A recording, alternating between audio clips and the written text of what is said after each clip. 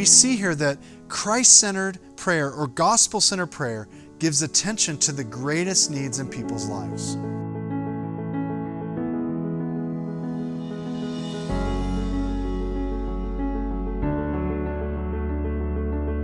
You're listening to Colossians, a sermon series preached at Shoreline Church. For more audio or theological content, please visit thisisshoreline.com.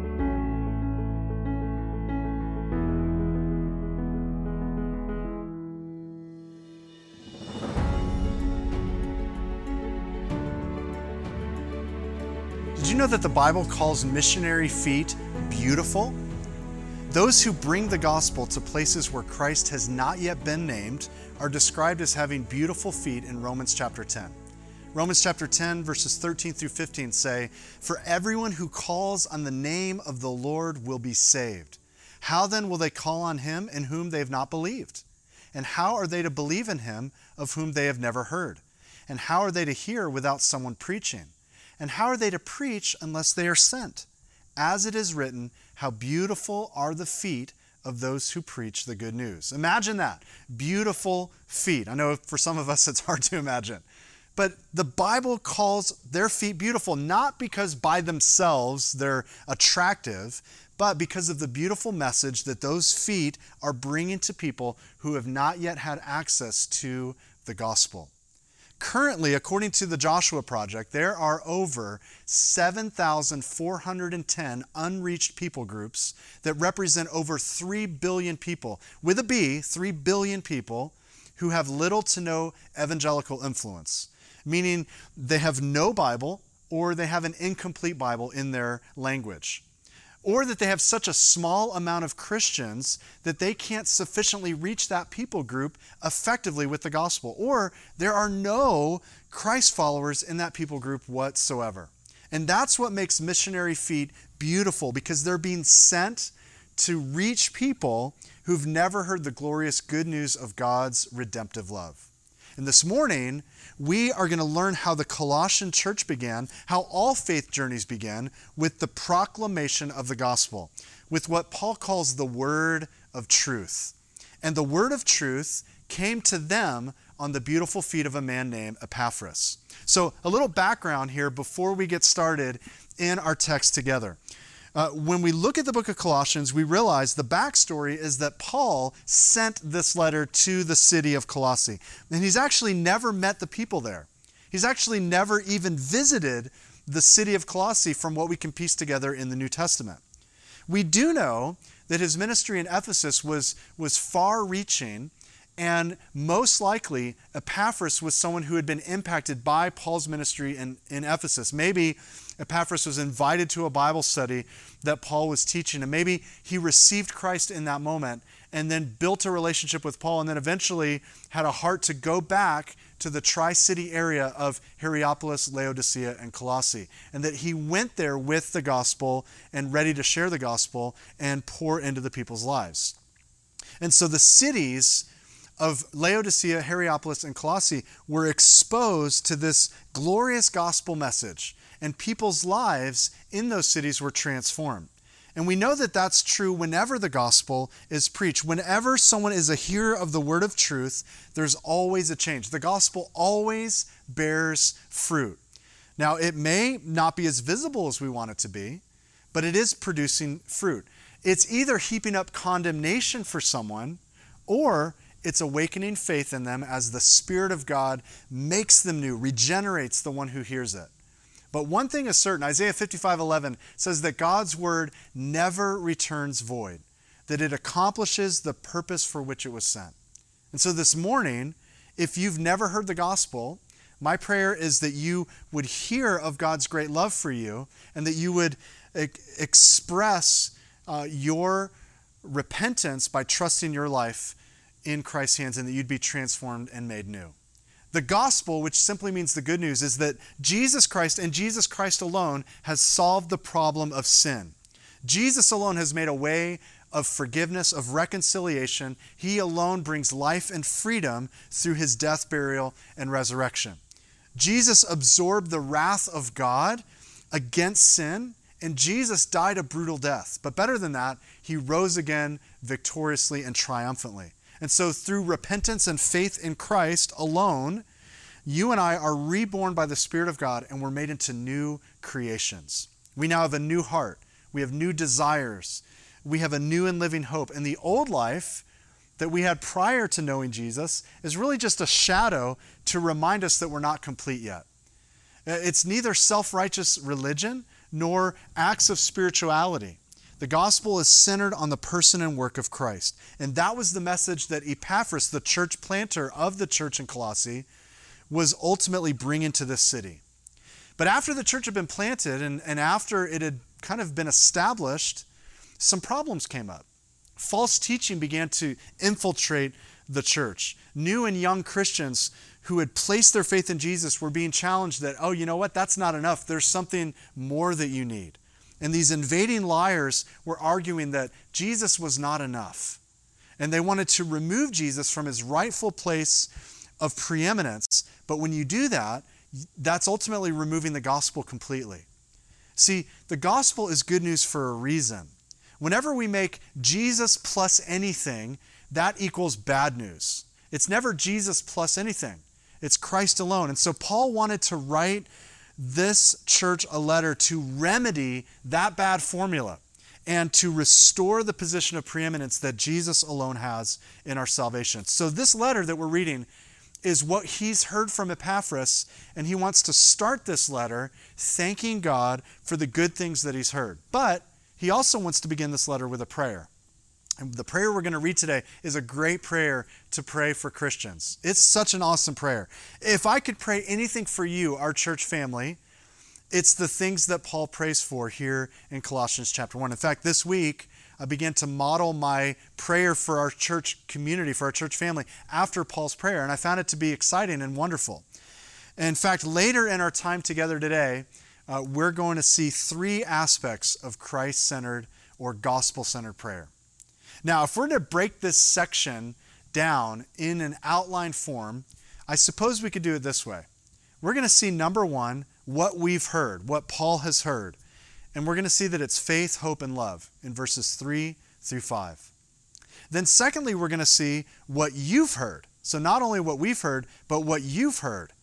And that is the word of truth, verses 5b through verse 8.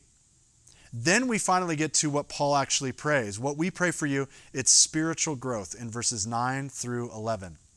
And then as Paul is sharing this prayer, he stops and begins to just wax eloquent and think about how amazing our Heavenly Father is. So the final section is who we thank, and that's our Heavenly Father, verses 12 through 14. So with that as our outline, let's begin with the first idea of what we have heard about you. And we start in verse 3. Paul says, "We always thank God, the Father of our Lord Jesus Christ, when we pray for you, since we heard of your faith in Christ Jesus and of the love that you have for all the saints, because of the hope laid up for you in heaven." Paul begins and ends this section with thanksgiving. This is kind of a gratitude sandwich. We have thanksgiving on the top and we have thanksgiving on the bottom, and we have prayer right here in the middle. And he's going to resume this thanksgiving down in verse 12, but first he explains why he prays for them. And he says, we always thank God for you when we pray for you. We always thank God, he says, the Father of our Lord Jesus Christ. Now don't forget, Paul has never met these believers. He's never been to their city. He's never seen their church, but he's still praying for them. When we think about what prayer ultimately is, prayer is simply a conversation with God. It's not only talking, it's also listening as God communicates his will through his word. They recently did a poll with Lifeway, and they asked people, what are you praying for? And the results of that poll was very interesting. They found that 82% of people, when they pray for family or friends. 74% pray for their own personal problems or difficulties. But only 42% pray over their own sin, where they're repenting, where they're having a brokenness over their sin. Well, then the results of the study became a little bit more discouraging. They found that 21% of people pray that they'll win the lottery. 13% prayed for their team to win. And being a Tampa Bay fan, that's very difficult. And then 7% prayed for, can you get this? A parking space or to not get a speeding ticket. These are silly things to pray for. Now, obviously that's cringy because we have the opportunity to converse with the living God. And yet we're so preoccupied with our own agendas that we miss his bigger plan. When we pray, Jesus said we're to pray, thy will be done, thy kingdom come. And so often we pray for our will to be done and for our kingdom to come. What a huge miss that we so often make prayer. E.M. Bounds said this. He said, God shapes the world by prayer.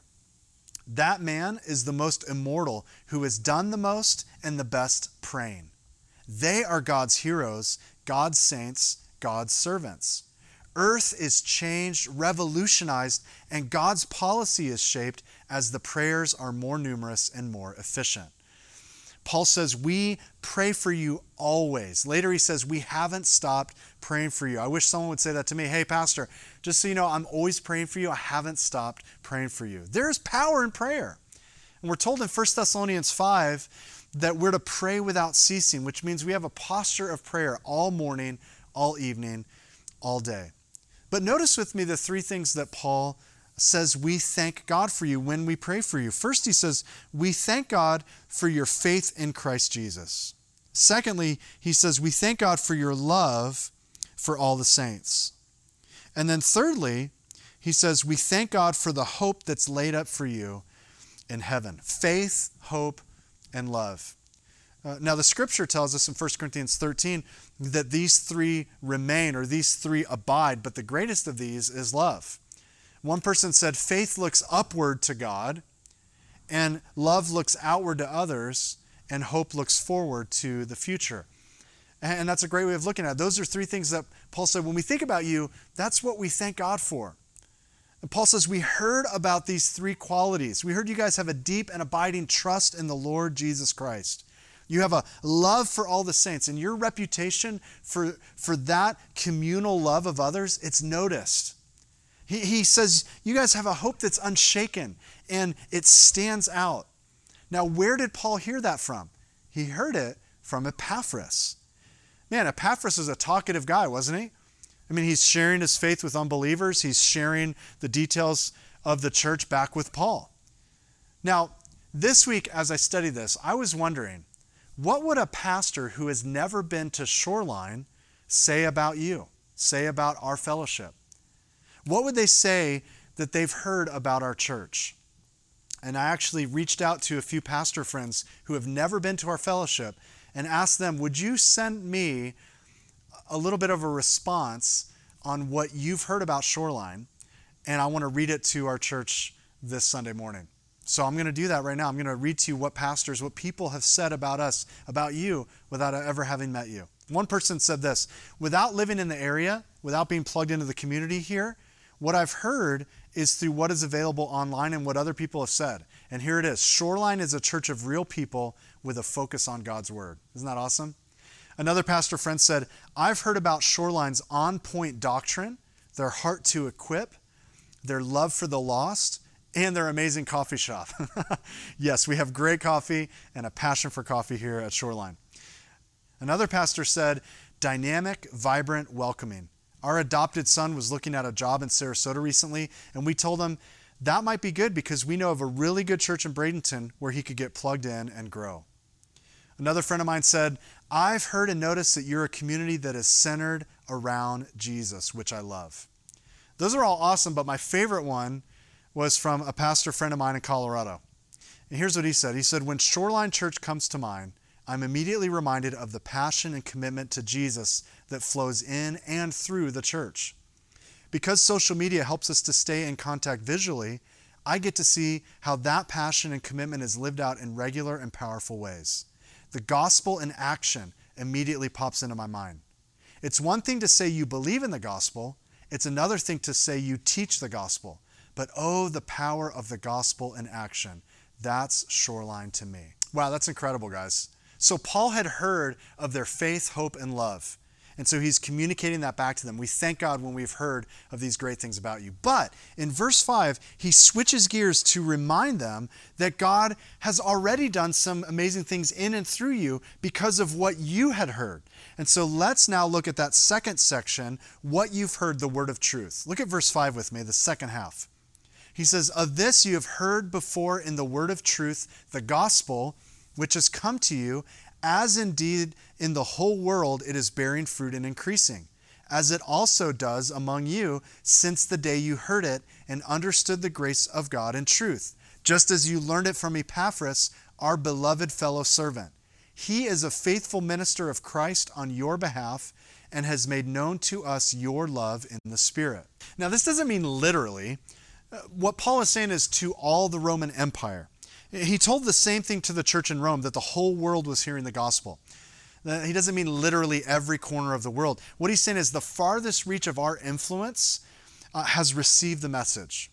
And so in verse 7, he says, you guys learned it from Epaphras. Well, what did you learn? Notice the phrase with me, the word of truth, the gospel. That's a very, very important phrase. We find that phrase in a few other passages of Scripture. We see it in Ephesians chapter 1, verse 13, where Paul says, in him you also, when you heard the word of truth, the gospel of your salvation, and believed in him, were sealed with the promised Holy Spirit. We see it in 2 Timothy 2:15, where Paul said, do your best to present yourself to God as one approved, a worker who has no need to be ashamed, rightly handling, and here it is, the word of truth. We even see it in James chapter 1, verses 17 and 18, where James says, every good gift and every perfect gift is from above, coming down from the Father of lights, with whom there is no variation or shadow due to change. Of his own will, he brought us forth by the word of truth. There are many words out there, but the word of truth is the gospel proclamation, the greatest and most profound truth that could ever be communicated in words. Listen, church, the gospel is not good advice. The gospel is good news. And that news must be communicated with words. And those words need to be true. And so the gospel is the word of truth. And so we communicate it, or more accurately, we relay it to people who need to hear it. Which, by the way, is anyone with a pulse if you're keeping count. We all need to hear the word of truth. Thank God Epaphras was a faithful minister. Paul calls him our beloved fellow servant, a faithful minister. Thank God Epaphras had the boldness to share the gospel with those who needed to hear it.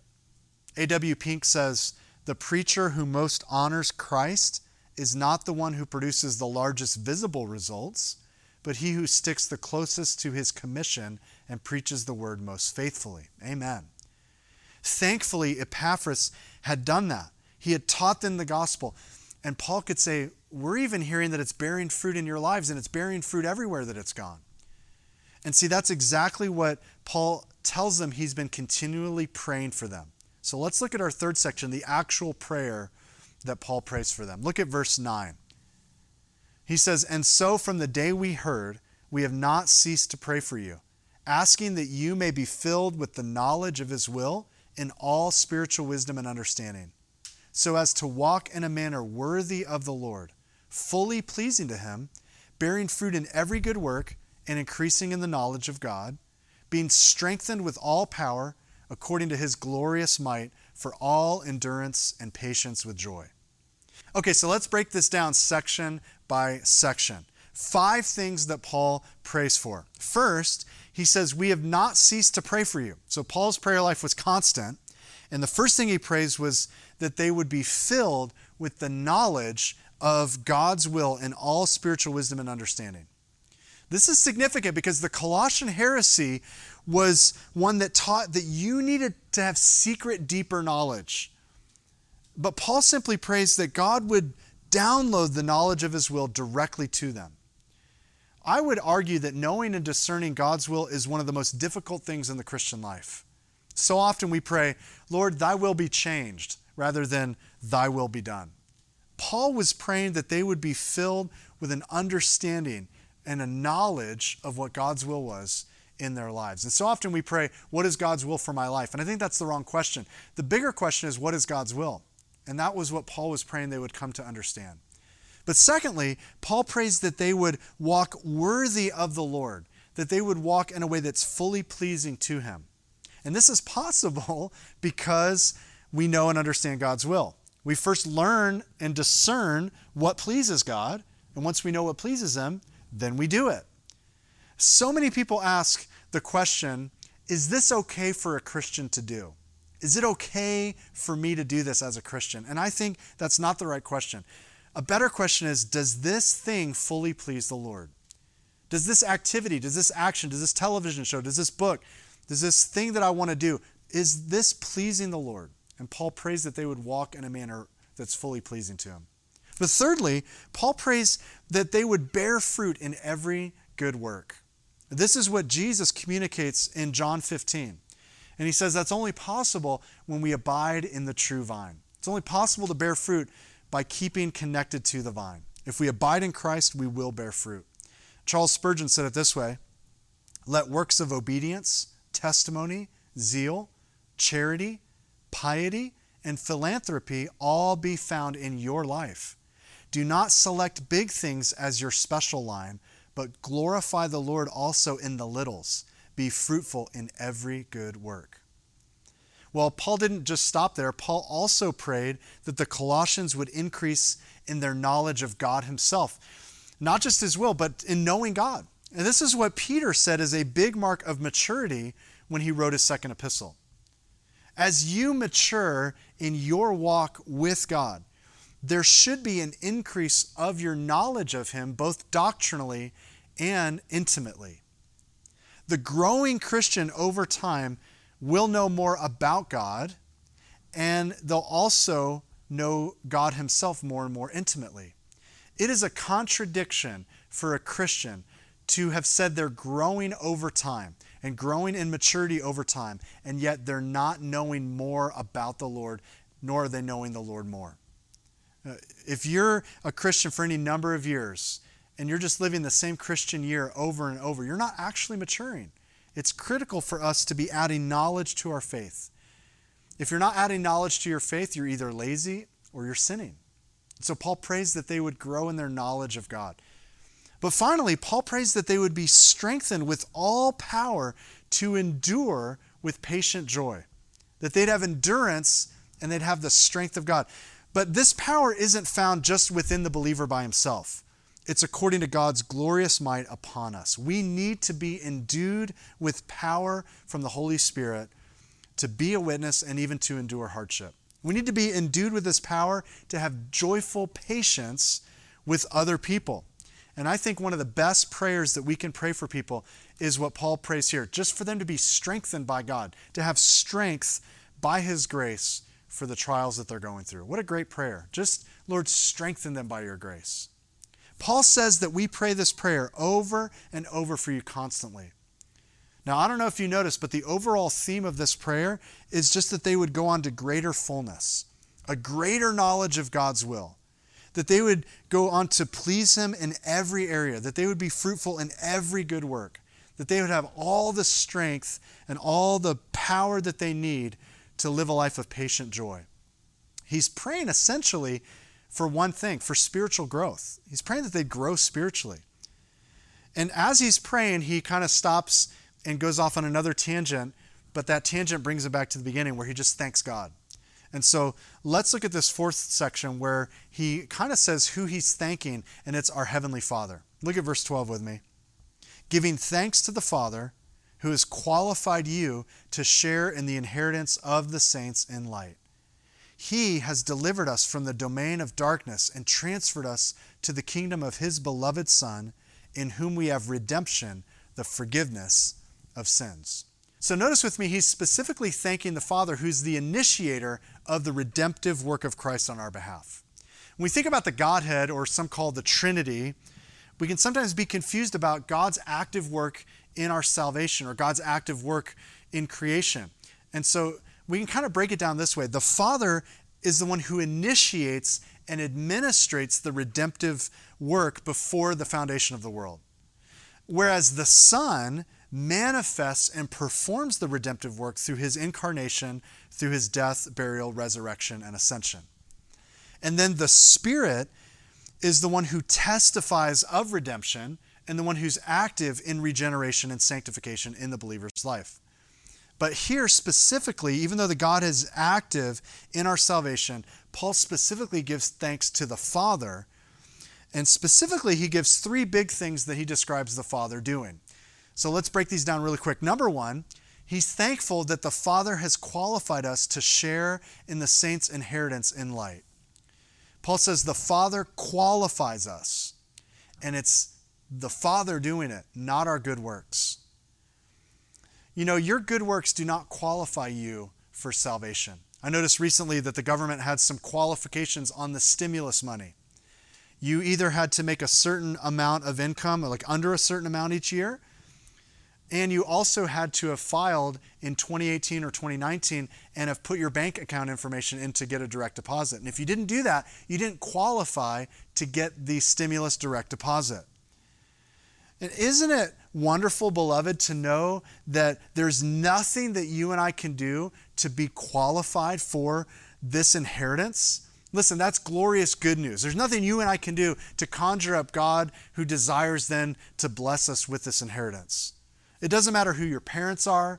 It doesn't matter what side of town you live on. It doesn't matter what kind of car you drive. It doesn't matter the name of the brand that it's threaded into the clothing that you're wearing. It doesn't ultimately matter what your net worth is or how spiritual or law-abiding you claim to be. The only way that you are qualified for this inheritance is for the Father to give the approval. And notice that it's not a wage, it's an inheritance. We are, according to Scripture, called co-heirs with Christ. And here Paul says we're inheritors of the light. And it's not something we work for. It's something freely bestowed upon us because of our family heritage. We're born again into this kingdom, the kingdom of light. And so Paul says, man, we thank the Father who's qualified us. Number two, he thanks the Father who's delivered us from the domain of darkness. Now, another way to translate domain of darkness is power of darkness. Jesus used this same phrase in the Garden of Gethsemane remember when the religious leaders came to arrest him with the temple guard? Jesus said in Luke 22:53, "When I was with you day after day in the temple, you did not lay hands on me. But this is your hour and the power of darkness." One theologian said these words refer to the sinister forces marshaled against him for decisive combat in the spiritual realm. Wow. Before you and I were delivered, we were by nature children of wrath. We were in darkness. We were spiritually dead and we were spiritually blind. And we kind of stumbled and fumbled around in the darkness, in the pitch black of our own spiritual ignorance. And we were held under the power and the domain of darkness. And Jesus himself says in John 3:19, this is the condemnation. Light has come into the world through the person and work of Christ, and yet men love darkness rather than light. Why? Because their deeds were evil. And so we were in the domain of darkness, under the power and the sway of darkness.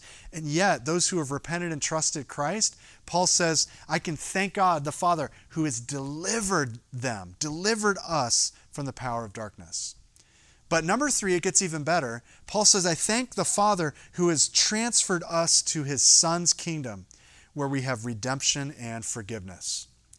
William Barclay explains that this word transfer, or some translations say convey, that was a word used in the ancient world when one empire would take over another empire completely. And they would transfer all of the land, all of the people, all of the plunder completely over to the conqueror's land. So, for example, if Persia invaded and conquered your land, you were now, as a citizen, and the land and all of your goods were now transferred over to the Persian Empire. You're now subjects of that empire, as well as everything that you owned. I mean, what a picture that Paul is using. He's saying you and I have been delivered from the domain of darkness, and you and I have been transferred to the kingdom of light. Everything we are and everything that we have has now been placed under the lordship of King Jesus. No wonder Paul breaks into this spontaneous gratitude as he recounts his prayer for the Colossian church. God our Father is glorious and he's worthy of our thanksgiving. Now, Paul's prayer is really a great template for us to consider what true gospel-centered or true Christ-centered prayer looks like. So if you're taking note, I want us to jot these 3 application points down. What we see from this text is that, number 1, Christ-centered prayer or gospel-centered prayer gives acknowledgement to God as the source of all good things in people's lives. Notice that Paul thanks God at both the beginning and at the end of this section. And he's pointing all of the attention to God as the initiator and to us as the recipients. I mean, Epaphras did some great things, certainly did, but he's not the one getting the glory. The church in Colossae, they had some noteworthy things to applaud, but they weren't the ones that Paul was giving attention to. He says, we thank God for the things that we see in you, because it's God who gets the credit for the good things in our lives. And so Christ-centered prayer, gospel-centered prayer, gives the right attention, the right acknowledgement to God as the source of all good things. Number 2, Christ-centered or gospel-centered prayer gives awareness to gospel transformation in people's lives. Notice how Paul recognizes how the word of truth was bearing fruit in the Colossian believers' lives. Now think about how different our prayer would look like if we would recount how the gospel has made a tangible change in people's lives. So often, when you pray for people, when I pray for people, so often we fail to consider how God has done a work in and through those people's lives. Now, I don't believe Paul is a dreamer here who doesn't see real struggles or real concerns and is just looking at them with rose-colored glasses. I think in the whole scheme of life, Paul's setting a good example here where we can realize I don't celebrate gospel transformation in people's lives enough. Usually we're quick to argue or to divide over our differences. And I've just noticed a lot lately where people want to draw lines and put people inside our lines with us or outside our lines and not with us. And we kind of make these judgment calls. And even in our prayer, oh Lord, please just be with them. I pray that you help them to get it, help them to wake up. And we pray these prayers instead of celebrating the work that God has done through his word in someone's life. How often do we give awareness to how the gospel has and is bearing fruit in people? And how often do we then tell those people we appreciate them? Warren Wiersbe said the famous Scottish preacher Alexander White was known as an appreciator. He loved to write postcards to people, thanking them for some kindness or blessing that they had brought to his life. Those messages often brought a touch of encouragement to a heart just when it needed most. Appreciation is great medicine for the soul. Paul takes 11 verses. This is one long run-on sentence in the Greek. And he just gets all caught up in what God has done in their lives. And I want my prayer life to look like Paul's. But thirdly, we see here that Christ-centered prayer or gospel-centered prayer gives attention to the greatest needs in people's lives. You know, Paul doesn't pray about the earthquake that had ravaged the city decades earlier. Paul didn't pray about some of the very specific things that they were going through that week, the short-term problems they were struggling with. No, see, Paul prays for them in a much grander way. He prays for them to know God's will. He prays for them to be pleasing to God, for them to live a life that bears fruit, to know God in an increasing way, and to be strengthened with God's power. You see, our greatest need is not merely to get our bills paid or to get our comforts sorted out. Our biggest need is not for the virus curve to be flattened. The biggest need in our lives right now is to be conformed to the image of Christ, to mature in him. We, of course, as Christians are not to pray to win the lottery or to pray to get a closer parking spot at the mall. I mean, no one's shopping at the mall right now anyway. So we're not asking for those things. But as Christians, we're able to approach a holy and omnipotent God because of Christ. And so our prayers should call upon his resources, his infinite resources, to meet people's greatest needs. I know so often I can just pray for things, or I can pray for problems to go away. But how often do I start the day praying, Lord, whatever I face today, I pray that I would be made more like Jesus. I pray that I would mature and grow in my spiritual walk. Help me to be fully pleasing to you, Lord. Help me to know your will and help me to submit to it. See, Christ-centered, gospel-centered prayer understands that the greatest need is not what's right in front of us temporally. It's spiritual. Now, before we close, I have two questions for us. Number one, are we receiving the word of truth? Paul said, you learned the gospel from Epaphras. That means Epaphras did the work of bringing the word, but they had to do the job of listening intently. One person said, the pastor shouldn't be the only one working during the sermon. We should all be actively listening and learning and applying our hearts to what we hear. Dan Dumas said, it's the first duty of every member of every congregation to come eager and ready to hear God's word. I wonder this morning if you've come eager and hungry to hear from God. There may be some of you who are watching this and you've never heard this amazing news that you're a rebel, that you stand condemned, that you face the wrath of a holy God for your rebellion and high treason, that you chose your own way and it's called sin, and that way leads to death. Now that doesn't sound like very good news, and it's not. It's horrible news. And yet, in God's great love for you, the Father who's rich in mercy sent his Son. And this is the good news. Jesus came to declare the kingdom of heaven, to demonstrate the nature and character of the Father. Jesus bore your sin in his own body on the cross. And he took the punishment that you deserved, and he took the death and the wrath that you deserved upon himself. But see, the glorious good news is that he didn't stay dead. He rose again triumphantly, and he conquered death and sin. And he offers this same victory over death to you if you would renounce your sin, turn from it, repent, and you would turn to him and receive him as Savior and Lord. It's incredible good news. Have you received the word of truth? If so, I would ask you as a believer, how has that truth, how is the gospel, how is the word of truth, how is it bearing fruit in your life?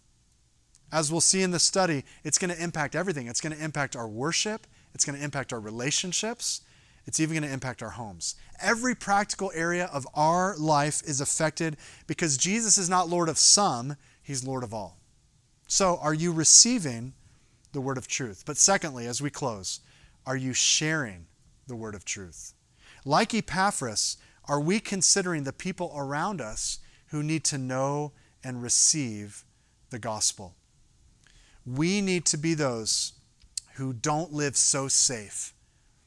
In other words, what if we stepped out and boldly declared the gospel as Paul says we should? Apparently, one time a one-legged school teacher came to J. Hudson Taylor to offer himself in service as a missionary to China. And Taylor asked him, well, with only one leg, why do you think of going as a missionary? And the response from George Scott was this. He said, because I do not see those with two legs going. Well, he was accepted by J. Hudson Taylor. See, as we close this morning, we are being commissioned with the word of truth, the gospel, to our communities. And there's never been a better time than right now in the history of your life probably to check in with anyone, to check in with everyone, and just ask them, because of this shared experience, how are you doing? How can I pray for you? And I've got to tell you, many people that I'm speaking to are open and thankful to receive prayer. This is a wonderful cultural moment that we have where we can say to someone, hey, there's a lot going on in the world. It's a little bit scary. What are your spiritual beliefs? And they're thankful that you're asking the question. What an amazing moment that you and I have. What a great season that this is to write an actual letter, to take a pen and paper and actually write a letter to your family or your friends explaining what you believe and sharing the gospel with someone who needs to hear. Why we have hope, who our Messiah is, and why our life has changed. As we close this morning, I want to give us the words that Paul leaves us in Colossians chapter 4. And this will be our closing commission. He says, continue steadfastly in prayer, being watchful in it with thanksgiving. At the same time, pray also for us that God may open to us a door for the word to declare the mystery of Christ, on account of which I am in prison, that I may make it clear, which is how I ought to speak. Walk in wisdom toward outsiders, making the best use of the time. That's my prayer for us as Shoreliners. that we would make the best use of the time, that we would declare the gospel boldly as we should, that we would pray for an open door for the word so that we could declare the mystery of Christ. And so let's go to the Lord together and ask him to work on our behalf. Father, we thank you for the great things that Paul thanked you for, that we have been qualified, that we have been redeemed, we've been transferred from the domain of darkness to the kingdom of light. We thank you for what Christ has done in paying the price for our sin and dying in our place. We thank you, Lord, that we have an inheritance in you. And Lord, we pray that we would be bold to get the gospel message out. We wouldn't shrink back. We wouldn't hold back. We wouldn't substitute evangelism and be afraid to go out and boldly proclaim the gospel. We wouldn't substitute something else for that. But we would, Lord, be ready to give an answer for the hope that we have. Lord, just give us creativity. Give us new opportunities. Maybe it's writing a letter. Maybe it's calling someone, FaceTiming, Zoom calls. I know we're walking more actively now. Maybe it's just talking to our neighbors from afar. But Lord, give us those opportunities. And we pray that we would see gospel fruit in our lives. We pray that our prayer lives during this time would be so much more in depth, so much more powerful because we're spending that time at your feet. So we thank you, Lord, for the work that you have done, the work you will do. And Lord, we just pray that this would be a time of great effectiveness as we trust you. It's in Christ's name that we pray. And all God's people together said, amen. Well, Shoreliners, God bless you. I want to just pray Deuteronomy chapter 6 over you. May the Lord bless you and keep you. May the Lord make his face to shine upon you and be gracious to you. May the Lord lift up his countenance upon you and give you peace. Amen. God bless you guys. Have a great week.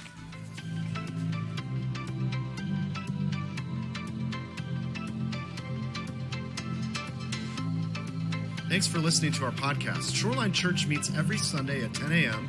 at the Lakewood Ranch YMCA. You can get more content and more information by visiting thisisshoreline.com. If you have any questions or any prayer needs, please don't hesitate to email us at info@calvaryshoreline.com. God bless you.